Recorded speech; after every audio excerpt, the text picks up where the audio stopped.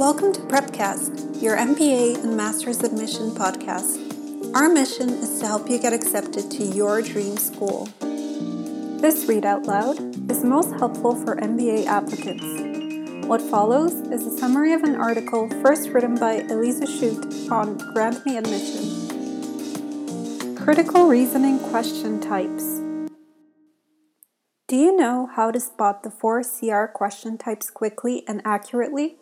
GMAT tutor Elisa Schutte shares how to approach each type of question so you can achieve a higher critical reasoning score on the GMAT.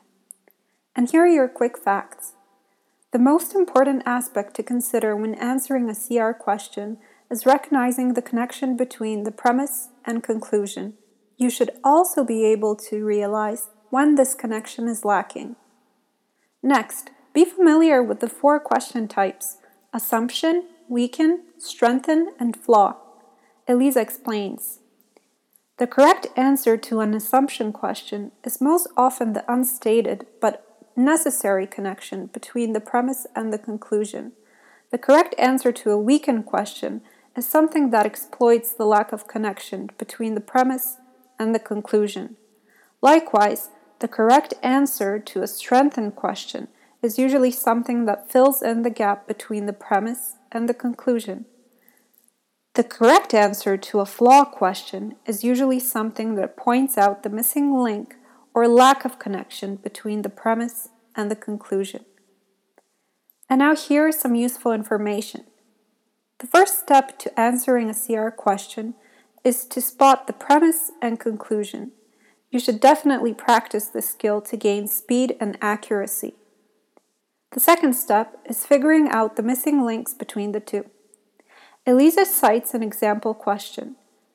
A study of college athletes showed that if they took the same amount of exercise, those who stuck to a vegetarian diet lost more weight than those who maintained a predominantly red meat diet.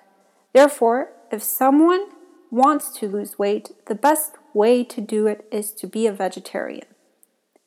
Can you spot the falsity of this argument? One issue is that an assessment can't be made on the general population based on the subset of college athletes. Another issue is that while a vegetarian diet may be better for weight loss than a red meat one, the argument does not prove that it is the best.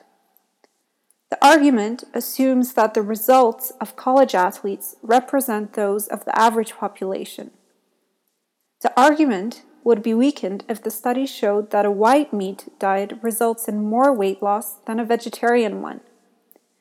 The argument's flaw is that college students might lose weight in different ways to those of the average population. Finally, the argument could be strengthened if college athletes' weight management matched that of the general population.